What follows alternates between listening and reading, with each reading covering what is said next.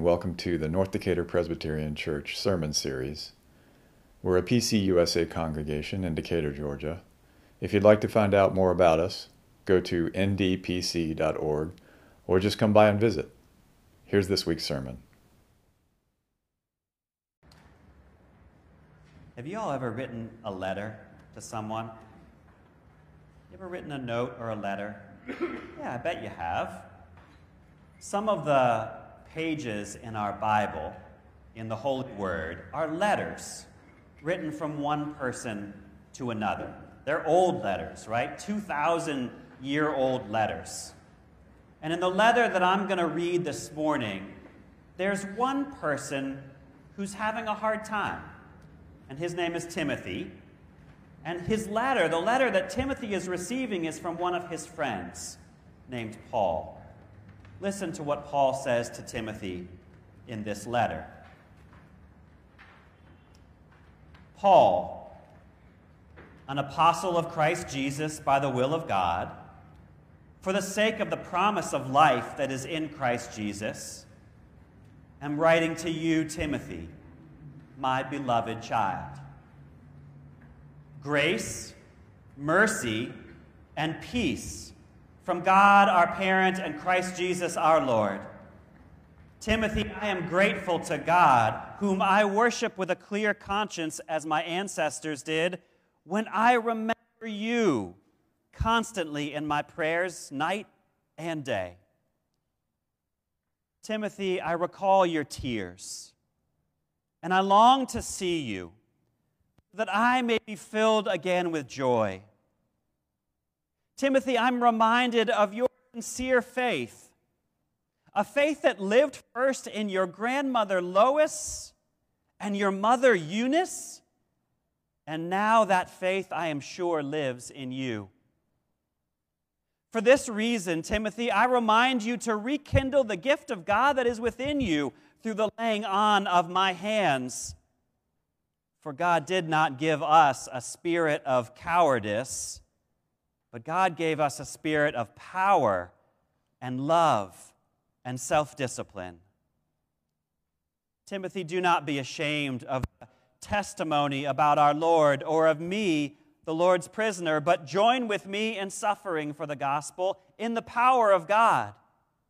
For God saved us, and God called us with a holy calling, not according to our works, but according to God's own purpose and grace.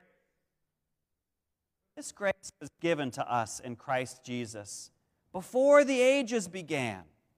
It has now been revealed through the appearing of our Savior, Jesus the Christ, who abolished death and brought life and immortality to light through the good news. That is the word of God. It is for us. Together, thanks be to God. Every year on All Saints' Day, we begin worship with this old poem from John Donne. And the poem reminds us that every part of our lives and our deaths all matter here in the church. Every one of us, every part of us matters in the community of the church. And then we read our names. This year we read 6 names. Every year when we do this, my heart grows full, as I'm sure yours did too. It gets full of all the feelings about our own memories of these beloveds. Every one of them, all 6 of them, are gone from our physical presence, but at the same time, we affirm that they are present with us as part of the great communion of the saints. This week, I looked back at all of the memorial services that we have shared together in the 12 years that we have been here. I counted 44 services, and seeing every one of their names filled me with the same kinds of feelings, both grief, but also a deep sense of gratitude. Every person in this room today knows the grief of losing someone that we have loved. When they die and they go away, the place they leave inside of us stays empty. Nothing ever fills it, and nothing ever should. Nothing can replace the space left inside of us by the one who loved us and whom we loved. Every time we look at that space, every time we look inside ourselves and draw closer to that emptiness inside of us, the grief comes back to us. We miss our beloveds. But that grieving is good.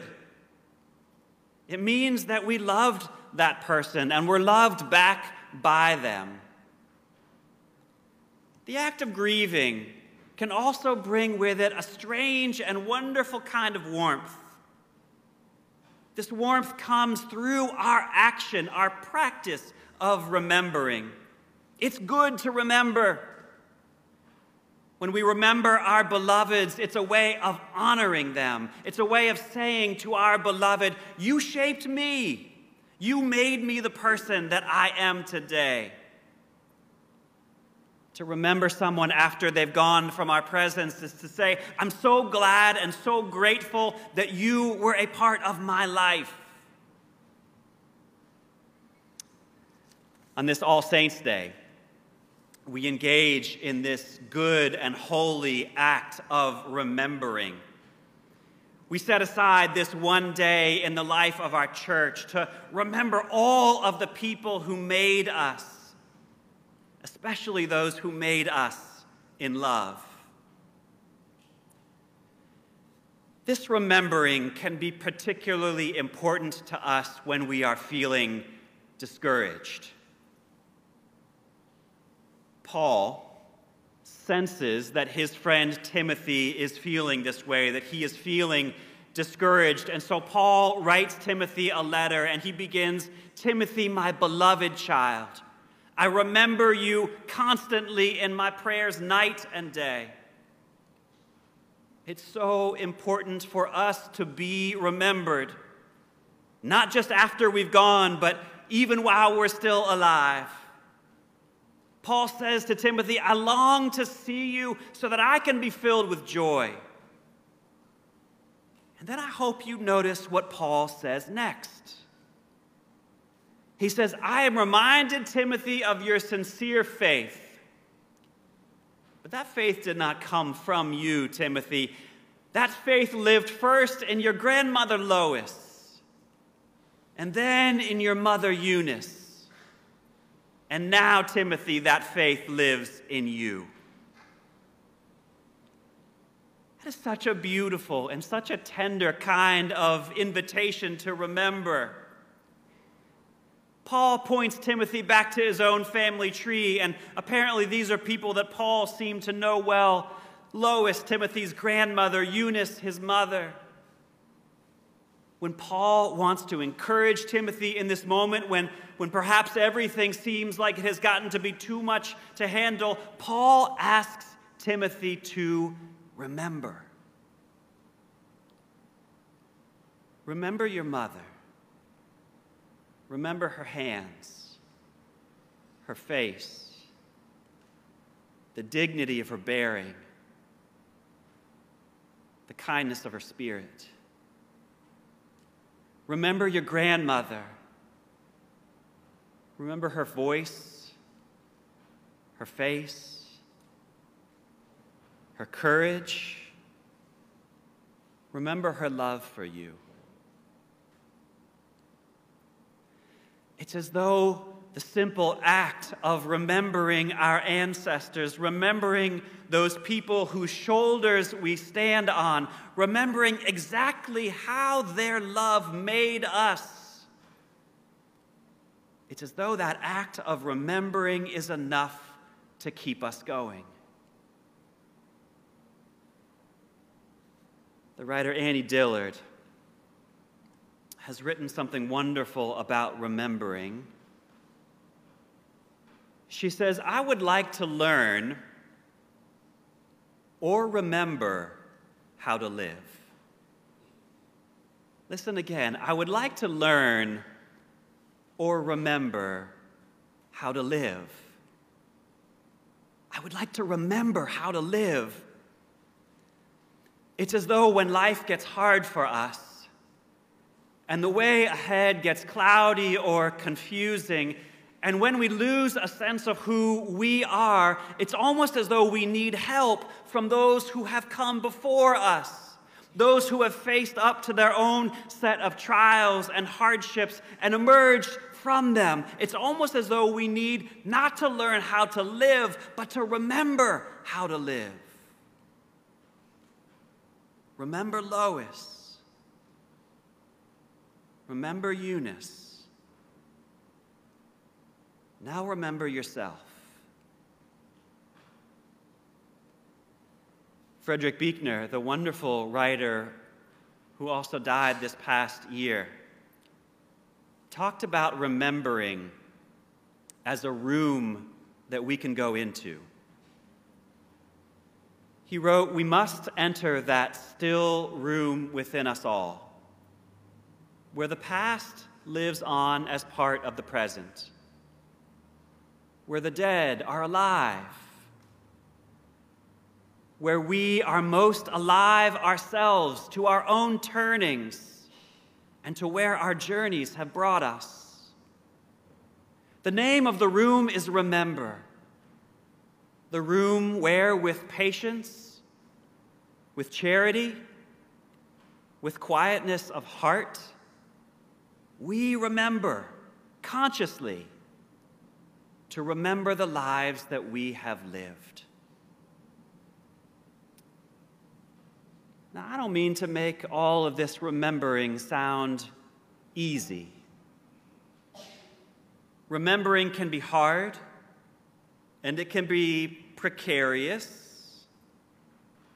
We don't often go into that room that Buechner talks about, that room called Remember, and when we do, it's often not an action that's quiet or patient or charitable, like he says. The truth is that our negative experiences linger with us longer than the positive ones do. Trauma sticks with us. Our painful memories tend to bubble up when we don't want them to, and so instead of our act of remembering being a blessing to us, sometimes our remembering is something we get uncomfortable with or even afraid of. We forget the things that we want to remember, and we remember the things that we want to forget. We have trouble also with our public remembering. One of the biggest and ugliest fights in our culture right now is over what, out of all of the things about our past, we should be remembering in the present. 1 out of 3 Americans believe that God intended America to be a new promised land for European Christians. That's not how indigenous people remember that same set of events, is it? There's a whole slew of bills that are appearing in state legislatures all across the country that are trying to shape the way that our children learn about slavery. Most of them are asking teachers not to give deference to one side or the other, as though we're better off somehow if we remember that human enslavement has 2 legitimate moral sides. Sometimes we'd rather misremember things that are painful. When we do so, we lose a sense of where we've come from, and we lose track of who we are. Our faith depends on remembering, and it depends on remembering well. Every week, when we gather in this place together, we try to practice faithful remembering. It's almost like this room is that room that Buechner talks about, that room of remembrance. Every week, we pull forward these old stories that have been handed on to us from generation upon generation. These old stories that were written by people in long ago times and far away places. And yet these stories in this room somehow become stories about us and about our lives in the present moment. When we remember these stories from Scripture, it's not just the ancestors who see the burning bush. It's not just the ancestors who wrestle with an angel in the night or walk through the valley of the shadow of death. It's also us. And Jesus comes alive in this place when we remember well. Those who heard Jesus teach, who sat with him when he said, "Blessed are the poor, and blessed are the meek, and blessed are the merciful," remembered his words. Those who watched him heal bodies and feed the multitudes remembered what he had done. They told stories after he was gone about what he had said and what he did, and they let his words become part of their bodies, so they did the same things that he had done. And because they remembered, we too can follow Jesus today. And of course, we also know Jesus because of what we'll do at the table in a few minutes. This meal that we share is built around remembering. The night before Jesus died, he gathered his friends around him at a table. They had done that hundreds or thousands of times together, but this time was different. Jesus said, "I'm going away, and you cannot come with me. You will miss me, and you will wonder where I have gone. And some of you will grow discouraged, and you will lose your faith. So promise me always you will come back to the table. When you come to the table, take a piece of bread that has been broken. Pick up the cup and drink from it. And when you do, you will remember. You'll remember me. And you will also remember yourself." And so Jesus is here.